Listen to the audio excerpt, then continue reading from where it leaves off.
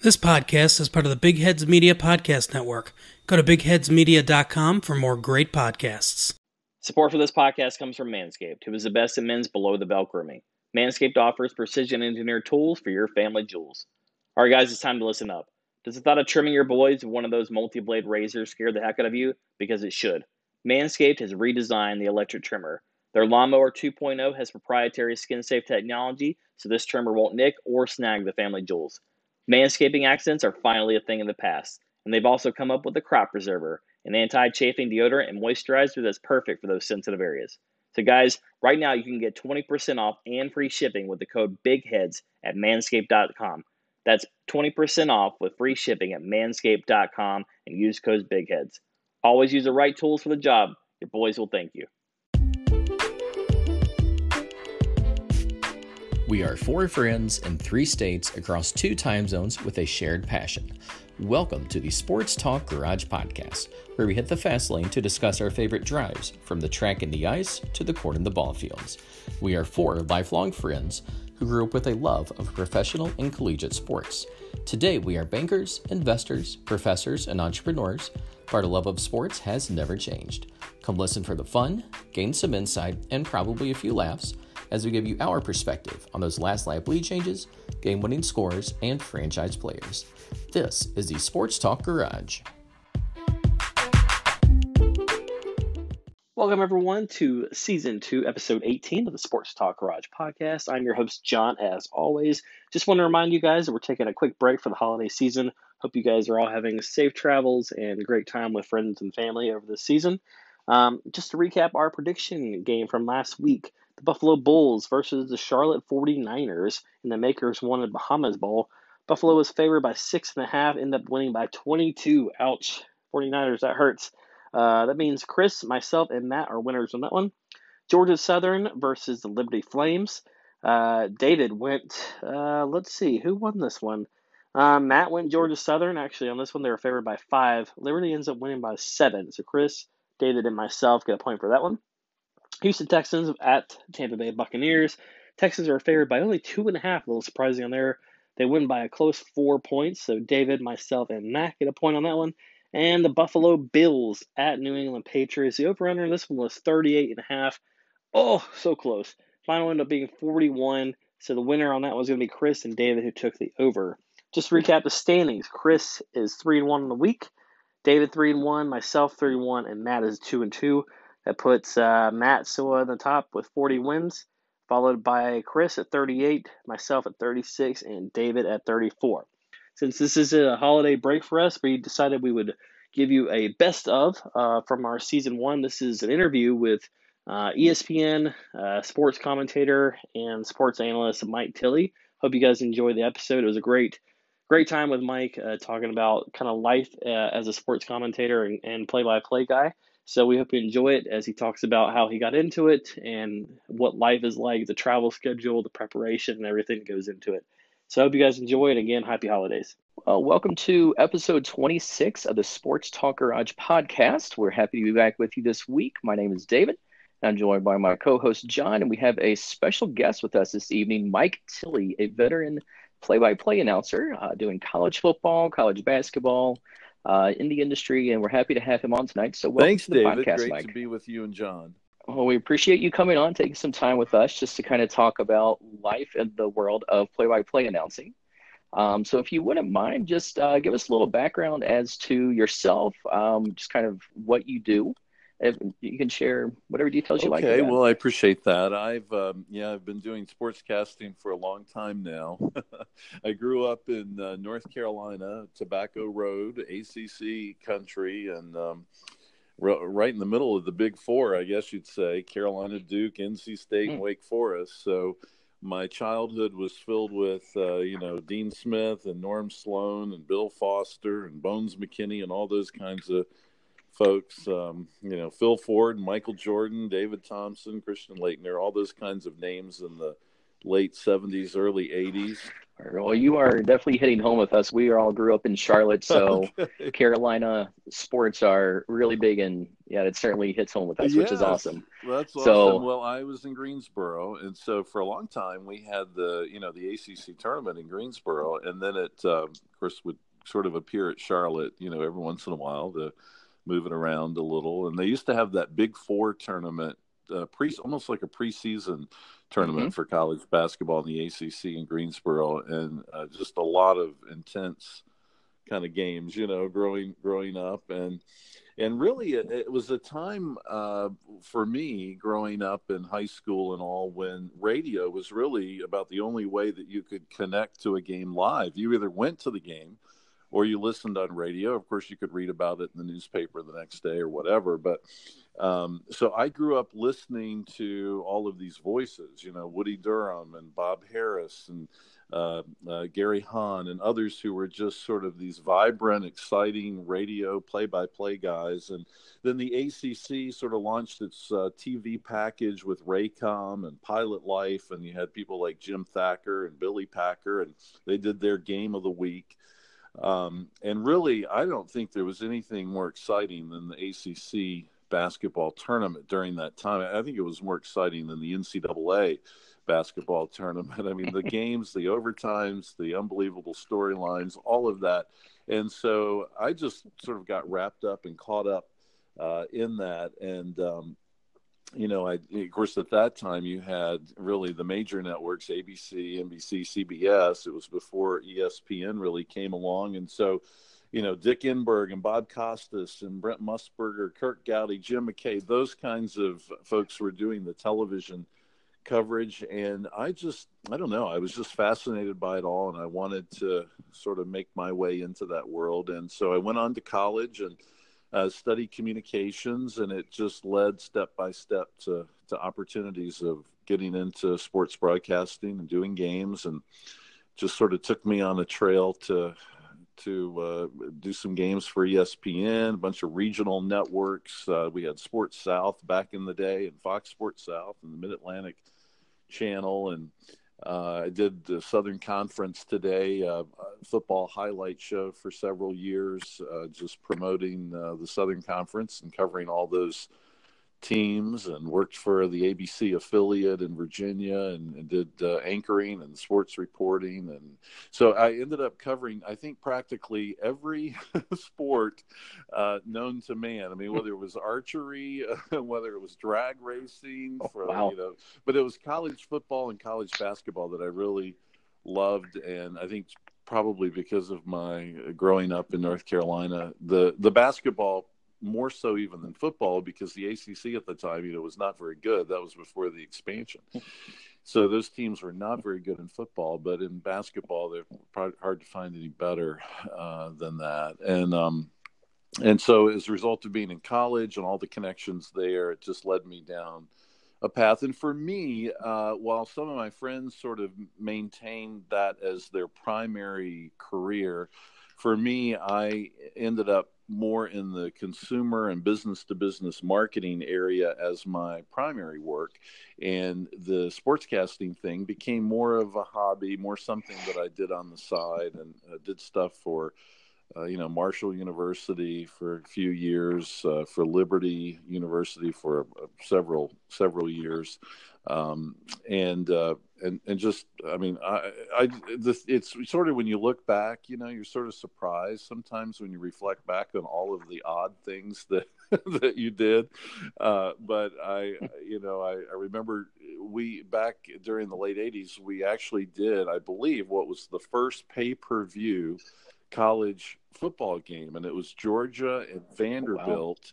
Wow. And it was, I worked with Vince Dooley and I worked with Bob Rathman, and we did the very first pay-per-view football game for college back then. So there were a lot of firsts. It was a pioneering time, the birth of ESPN, and then along came all the ESPN2 and ESPNU, and on and on and on. But back during those early days, there weren't a lot of places to watch college sports, and so it was fun to be a part of those early days. Yeah, with that, I mean, you certainly grew up in like the heyday of college basketball, especially in the location you're in. So I think that's something that we may take for granted today with social media and high definition television. You're watching the players, but when you listen to play by play and color commentating, it forces you to use your imagination. And with the good play by play, it feels like you're actually sitting there at the game watching it. You can just kind of see, the athletes going back and cross on the field or the court. So I really love listening to it. I even forget sometimes how much work goes into that. Yeah, it's a lot of work that goes in the preparation for that, and you're right. It's two different. Today's environment where you can watch your Twitter feed and keep up to date with several things, or have your television on and have multiple screens and pictures and following games and all. During those early days, you did rely, on the radio. I can remember so many times on a Saturday working out in the yard or washing my dad's car, and having the radio blaring, listening to a game to pass time and all. And the best radio announcers were ones who certainly could paint the picture. They had a theme of the game that you could sort of follow. There was a lot of drama, and they just were, quite frankly, very exciting. I mean, they made the games exciting. In the end, the game, Woody Durham used to always amaze me because score was, you would think that every biggest basket in the history of the basketball. One time, Carolina beat Georgia Tech when Georgia Tech first came into the ACC, and beat them in their very, very first game by 40 points. And you would have thought that it was a 2-point game right to the end. It was just amazing to listen to. And I loved listening to those guys, but it takes a lot of work, the preparation part for that, because for me personally, when doing whether it's radio or television, and you prepare differently for each one of those, but whether it's radio or TV, you're probably putting in about 20 hours of work for each basketball game that you would do, and roughly 30 to 35 hours of work for each football game. Now, obviously, if you are the voice of a particular team, whether it's pro or college, you're going to be more and more familiar with your team as the season goes on. Whereas if you're always, having to call two different opponents to different teams every game, then your workload is going to be different. But a lot does go into it. And of course, back in the 80s, when you didn't have the internet, your research often it was solely focused on your ability to access certain newspapers, stay up to date on what was available on television, radio, and then of course the sports information departments and all these schools were so important for the research and everything that you had to do. Today it's a little bit easier, but you have to double check and make sure that everything is factually correct, because there's so much on the internet that's not, and you can't just accept something that's being true, or you lose your credibility and all. So, but there's a lot that goes into it, and depending on how you climb the ladder and what level you're working games, I mean, those guys will go in 2 or 3 days ahead and sit down and spend time with players and coaches. A lot of the work that I was doing regionally in the late 80s, early 90s involved sometimes coming in the day of the game. So if it was an afternoon basketball game, you might not get there, until morning, and you're going to have quick interactions with folks, and so all your work is done on the phone prior. But depending on the budgets of schools and programs and networks, and depending on what you're doing these days, the guys are coming in 2 or 3 days ahead and spending time at those arenas and with those programs. I'm just curious, how much time does the team allocate if you are there 2 to 3 days ahead of time for you to spend with the players per day? Well, yeah, normally it is regulated, and it's gotten tighter and tighter, and it all depends on relationships, quite frankly. I mean, there's so many. It's a tight-knit group of people that are in this world and of sportscasting. They're in the world of athletics, and so it's more of a trust issue oftentimes. I've been with coaches who are very forthcoming and will will give you easy access, and you can talk to them about even their strategy for a particular game, and they'll go in detail and tell you what the first play is they're going to run. And I mean, they give you really great information. And then there are others that just, they are just as stoic as can be, and they will not give you any information and make it very, very hard for you. And it just depends on sort of their perception of you or your relationship with them and credibility. But if you get in a couple of days early, you've got, you always have your production meetings and everything associated with the actual, especially if it's television coverage. Radio is a different kind of beast, but television is just involving so many people, and the producer tends to drive everything, where with radio, it's a much smaller kind of a operation. But when you get there, you're wanting to go to practice. You're going to want to view, a couple of practices, shoot arounds. It all depends on, again, what they'll let you do. Certainly, you're going to get to talk to the top 2 or 3 players in basketball, more in football, and then of course the assistant coaches are really valuable to you, because the defensive coordinator, the offensive coordinator, the ones who are really making the decisions and handling the day-to-day stuff, give you a lot of insight into players' abilities and things like that. So it all depends, again, on the announcer. Some announcers have, collegiate background athletically. That was not the case for me. I played a lot of sports in high school, but I did not play college ball. So I have a different sort of awareness than a person who's a former college player or pro player. And even in talking the language, the more that you're in that day-to-day world, the more you're going to be versed in that. And so you sort of just maneuver within that environment. And of course, your sports information director at any university is very valuable to you. The local newspaper writers are really valuable to you, and spending time with them, because they've covered, most of those teams. And I've even spoken with opponents. And of course, you can always watch game film and other games these days that was not as easily available in the past. But I've even talked with former opponents or future opponents of a team and their coach to get perspective on a particular team. So it's all how much work you want to put into it. It's like anything else. The more you prepare, the better you're going to be prepared for that one situation that's going to happen, and that others are not prepared for. And that's when you really want to shine. So Mike, you were talking, quick question about kind of how you pick games, or are games picked for you based on your availability, based on region, based on familiarity with that particular sport or team?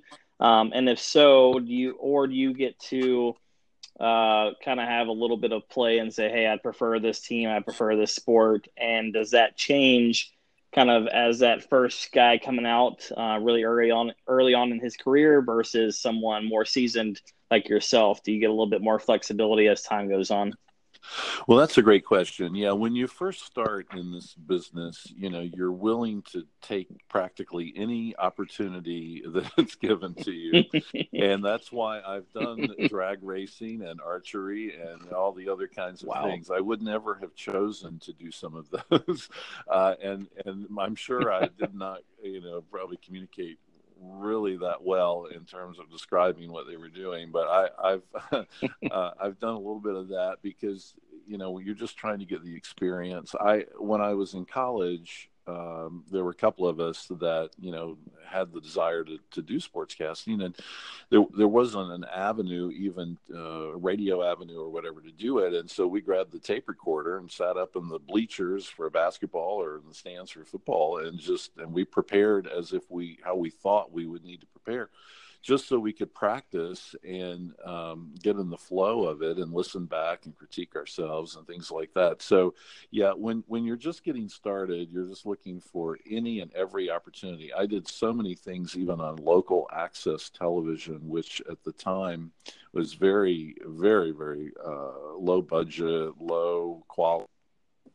It all serve to give opportunity for the future. As you progress in your career, it's all depending on who you work for. So if you're full time with ESPN, you're not going to have a lot of opportunities to sort of select what you want to do, but you earn the trust of certain producers and the executive producer and the assignment people, and they put you into where they think you're going to best represent the network. As you do things more independently, which is where I tended to focus my time because of how my career evolved and where the priorities were for me, I had a little more flexibility. But, folks might be surprised to know that, when you go to watch a movie now, it used to be that it was Sony Pictures, or, you see the Sony logo right before the opening movie title and all of that. Well, now you go to a movie and there's about 7, 8, 9 different sort of production company logos that come flying in before the movie titling actually begins. Well, back during the 80s was the time period when that was happening in college sports broadcasting, where instead of just having a single entity that did the production and the airing and the promotion and the marketing of a game, you had multiple partners who would get in. So there were several ESPN productions that were not done by ESPN personnel, but they were done by third-party production companies that would come in and sell ESPN on the value of carrying particular games. And so those production companies would actually be, the producers of the content. ESPN, for example, would only be the ones airing it, but they would use all the ESPN graphics and logos and everything else, and it would be thought that it was all being done by ESPN, but that was not the case. So in those cases, when you're working with production companies, it's different than even working for the actual channel that's airing games. And for me, my love of college basketball and college football is where I devoted my energy. I had opportunities to do a lot of baseball, especially minor league baseball, as I was sort of coming up through the experience, and I just did not enjoy it as much. I think it was just a slower pace, and it just wasn't my thing. Whereas a buddy of mine just loved baseball, and he went up through the single A, double A, triple A, ended up with the Anaheim Angels doing their play-by-play, and ultimately ended up at the University of Illinois as their play-by-play guy for football and basketball. But he just loved baseball, and that was his path. And a lot of the great announcers, nationally, are very good baseball announcers, but that was not something that I really enjoyed. So I sort of took a different path. So there's opportunities to choose, again, depending on who your employer is and where your abilities lie. That makes sense. So something that, even though the three of us have known each other for 30 plus years now, one thing that we had to get used to pretty quick off the bat was kind of on-screen or on-air chemistry. Even with knowing each other so long, finding that chemistry and talking to each other via, telephone essentially is not something we were used to doing at the time. So how important is chemistry in the booth with someone? And do you and a partner, you guys typically try to sync up together, especially when you're doing some of these regional coverages, just because to keep that chemistry intact as you go? Yeah, because you really want to talk during the week. You want to be with someone that you like. Now, I can tell you, I have worked with most people I've worked with I've really enjoyed, and they've just been enjoyable people. But I would be lying if I didn't tell you there were some that I really just didn't like. I didn't like what they said. I didn't like the way they said it, and both on the air and off the air. So, but your job is to make the viewing or listening experience good for the audience, and you have to try and not make that an issue. And I learned early on, there's all kinds of styles.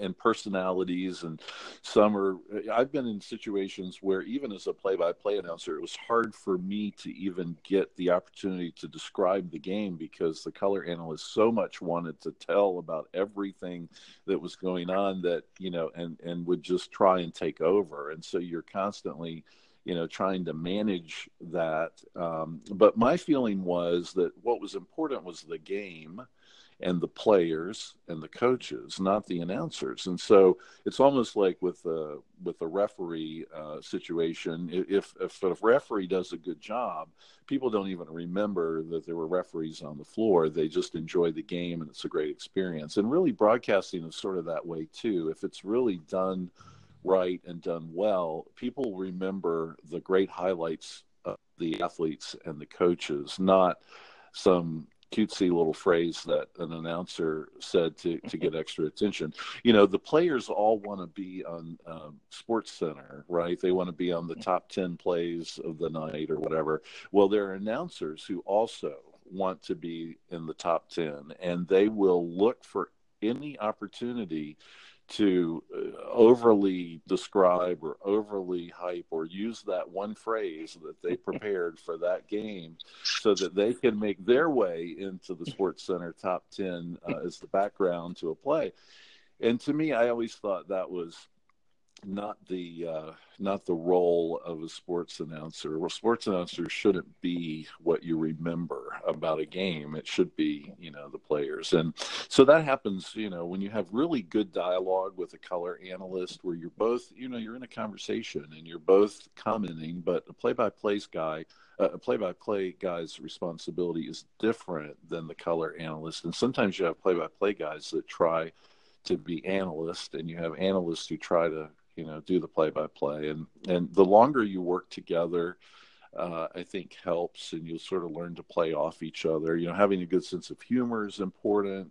Balancing your style, and I think the big thing is just not competing with each other for airtime or something, but being able to defer to the other based on what the specific role is for them. And I've been in situations where I've worked with people for a long time, but most of the time you're working with someone for the very first time or second time. I remember I had to work with, you guys might remember Norm Sloan from the North Carolina State basketball days as a coach.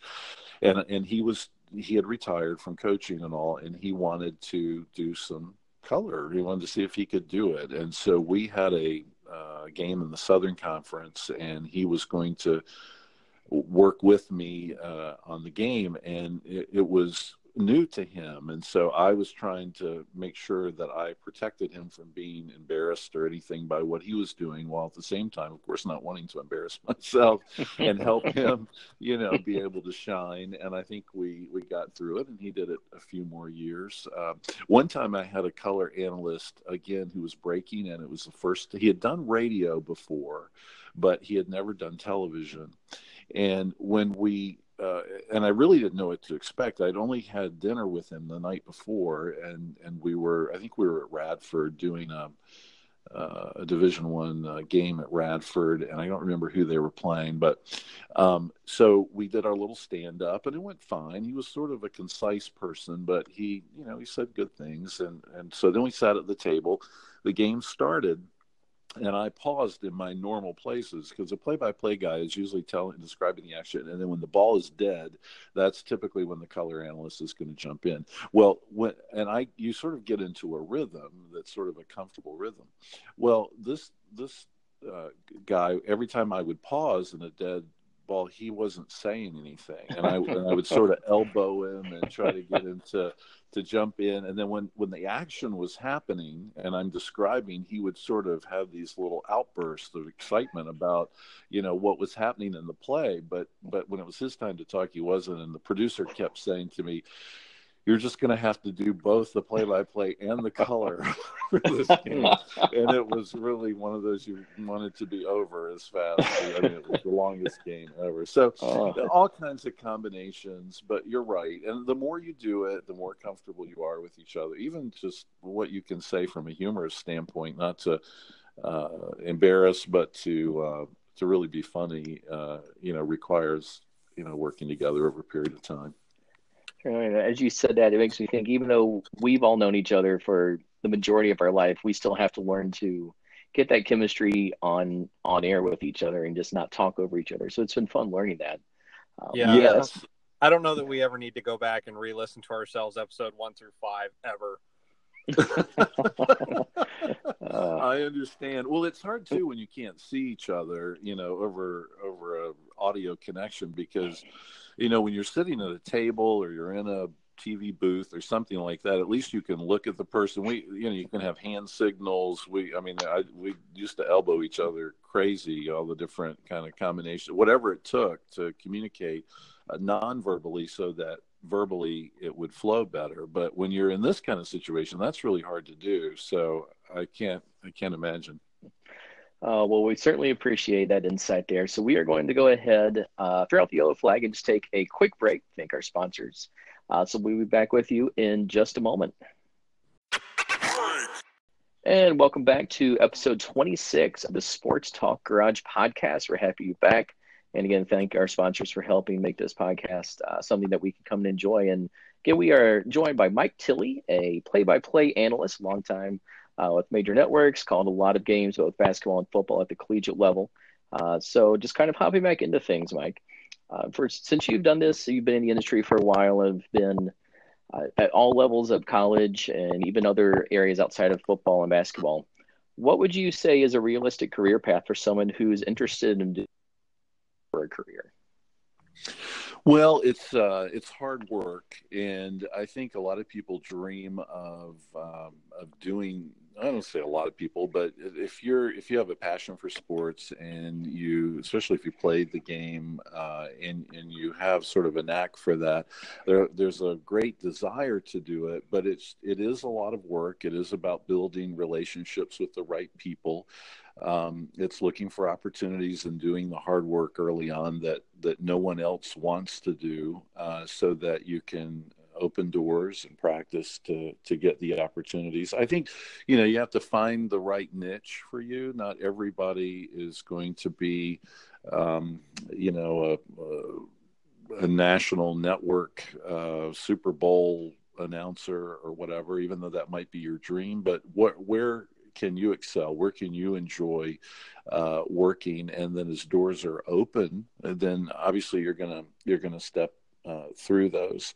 I think if you are these days, especially if you find success in being a college athlete or especially a pro athlete, then you'll find more doors open to you if you have the ability of speaking and communicating and all, just because you'll have had the experience of that. Whereas others who've sort of watched from the sidelines may be very good at communicating, but maybe just don't have the depth of knowledge, experience, or credibility that comes along with being an athlete.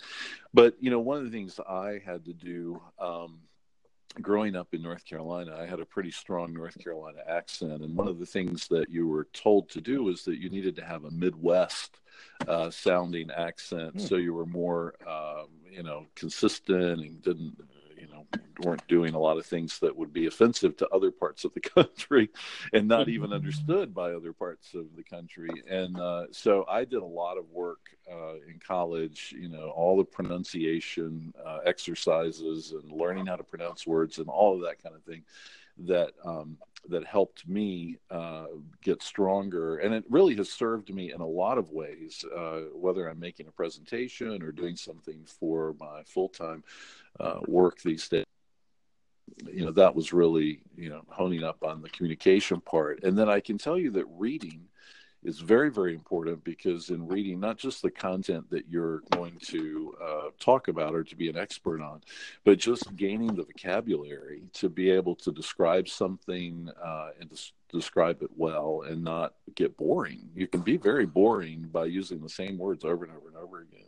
So it's helpful to broaden your vocabulary and not speak beyond what the average listener would understand, but to use good variety and paint pictures, whether that be for radio or TV. TV is more of a it's almost like you're giving captions to a game when you're doing television. People can see what's going on. Your approach to that type of a game is very different than radio, where you're having to really paint the whole picture. But in both cases, you're using a lot of words. But if someone has interest in going into this field, I would say number one is be knowledgeable. Number two is learn how to be a good communicator. Number three, make good relationships with folks in the industry. Find a mentor. Find someone you really like. Go sit down.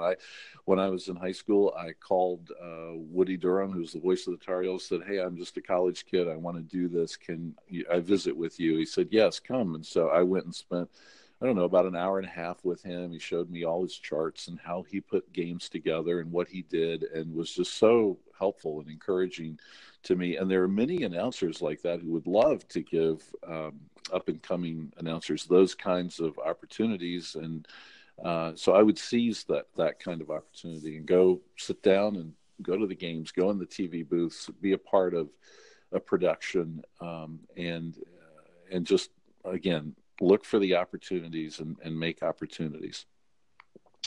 Mike, you kind of already briefly touched on what advice you would give as far as networking, taking kind of any and every opportunity that's given to you, especially early on. But from like a college standpoint, nowadays, would it be helpful for someone to go into more of a broadcasting focused school? Like I'm a few miles away from like Illinois Media and Broadcasting School. Or does a traditional 4-year college get them, or potentially get them, down the same career path? Wow, that's a good question. I'm not sure that the collegiate training is vital in this particular field. I think being an athlete would be more vital.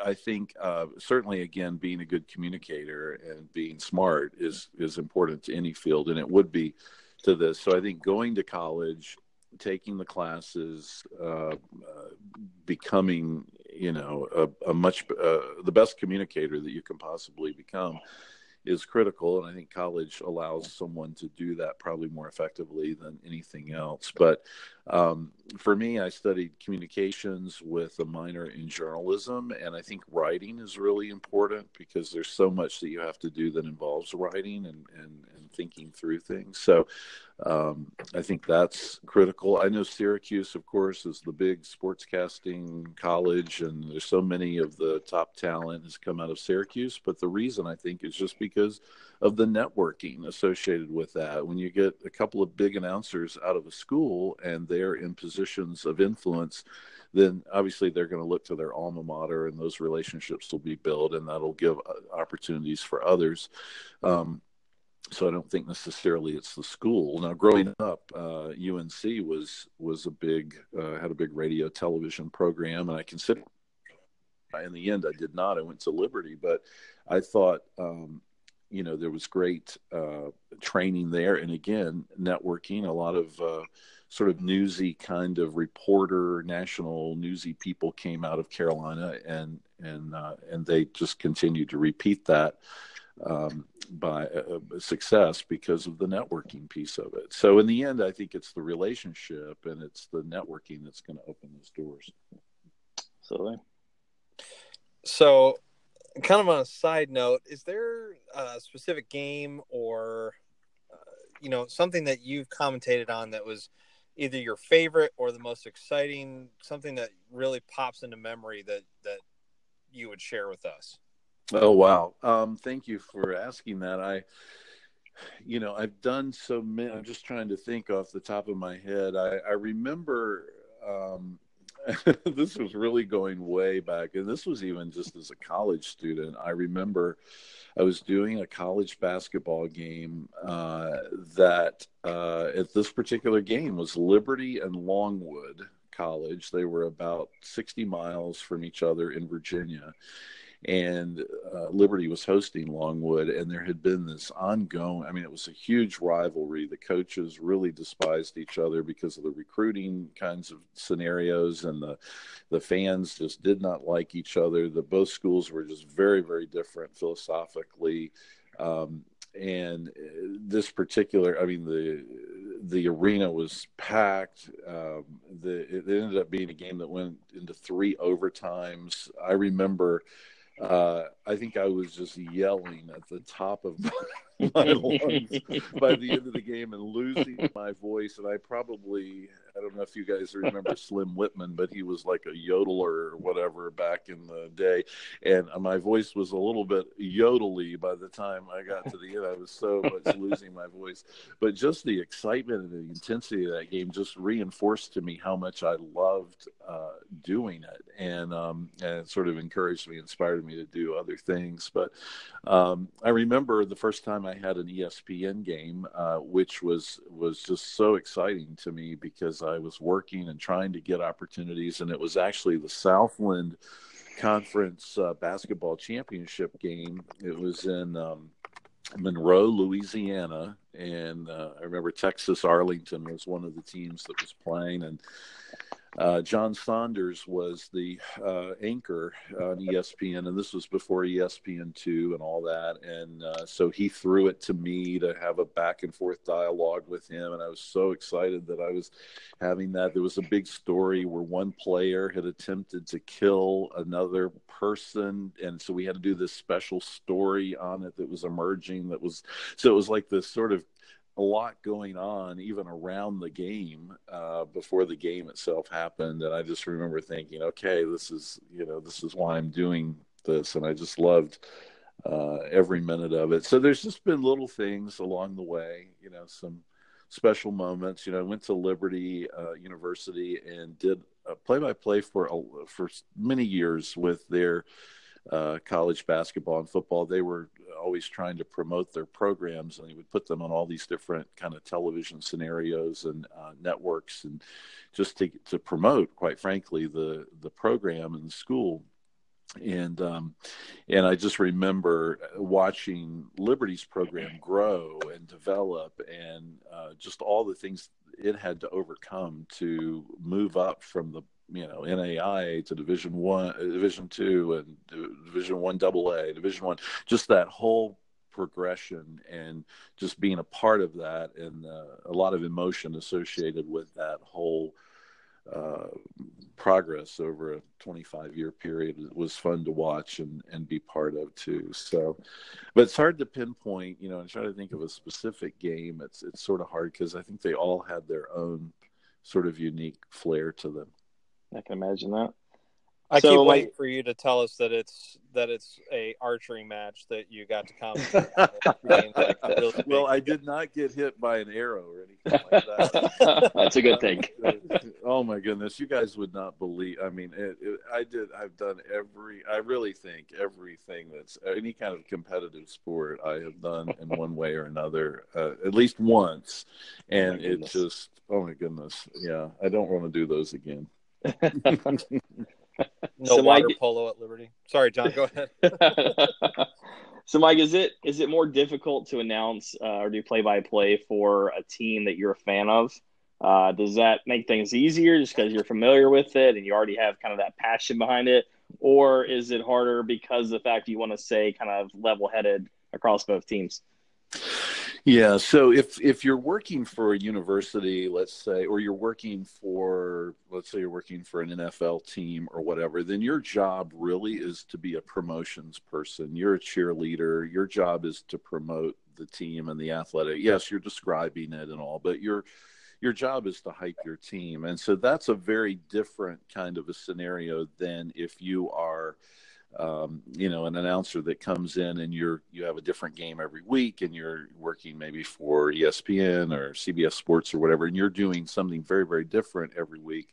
You're going to have your favorites. You're going to have teams that you really like, and players that you like, and coaches that you like, and relationships that exist because of the small circle of folks. There's a lot of people that are members of the National Sports Media organization, and that are in this whole sportscasting field, and they mingle with these coaches, and there's just a lot of camaraderie. So you do develop your favorites, but at the same time, if you're supposed to be independent, and I tell you what, the hardest thing to do is when you're in an arena that's packed and full.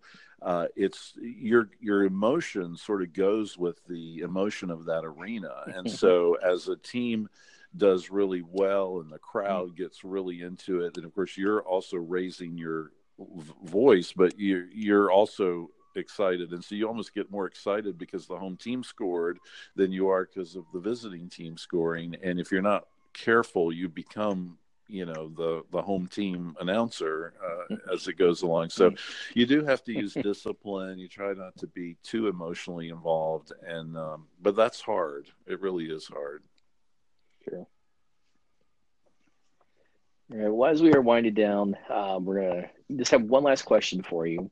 Since you mentioned you've got a pretty wide perspective for doing this for a while, and you mentioned archery and drag racing and pretty much any type of competitive sport there is. So if you think of something you have not done, if there is just one game that you could call any sport, any level, what would it be? And why? Okay, well, that's easy. I mean, I could list a bunch of things for you in that, but I would love to do the Super Bowl, and I don't think Jim Nantz is going to give up his slot for that anytime soon. But as a kid growing up, I always wanted to be one of those guys doing play-by-play for the Super Bowl. Now, here in Atlanta, where I live now, I mean, this place is becoming a sports town. Of course, we've got the Braves and the Hawks and the Falcons, and even soccer is becoming a big deal now in Atlanta. But with the Mercedes Stadium that they have recently built, we've got the Super Bowl, and the Final Four is going to be here next year, and the college football national championship was back in 2018. This place is really buzzing with excitement. So I'm always thinking maybe the Super Bowl will come back. Maybe Jim Nantz will get sick. Maybe they will call me to come in at the last minute. So I will probably study and be prepared in case that opportunity comes up. Yeah, but I doubt that will happen. Oh, goodness. Well, we certainly appreciate you coming on tonight. It's been a wealth of knowledge and very interesting to learn from you. As John mentioned earlier, we could definitely go all night just talking because this has been very fun. So we appreciate you taking the time to come out and just go over kind of what the career looks like of being a play-by-play announcer. Thanks, David and John. I really enjoyed it, and I'm really enjoying listening to your podcast. I've signed up, and I'm going to tell everybody about them, and I can't wait to listen and follow The Garage. I'll be listening to The Garage. Awesome. We appreciate that. Thank you, sir. Thanks, Mike. Thank you for listening to today's podcast. If you'd like to have your sports-related question or comment featured on the show, please email us at sportstalkgarage@gmail.com. Also, if you want to keep up to date with us outside of the show, please follow us on Twitter at SportsGaragePod. If you enjoyed the show, please drop us a 5-star review and subscribe if you want to hear more. So for Chris back in the studio, David and Matt, I'm John, and we are the Sports Talk Garage.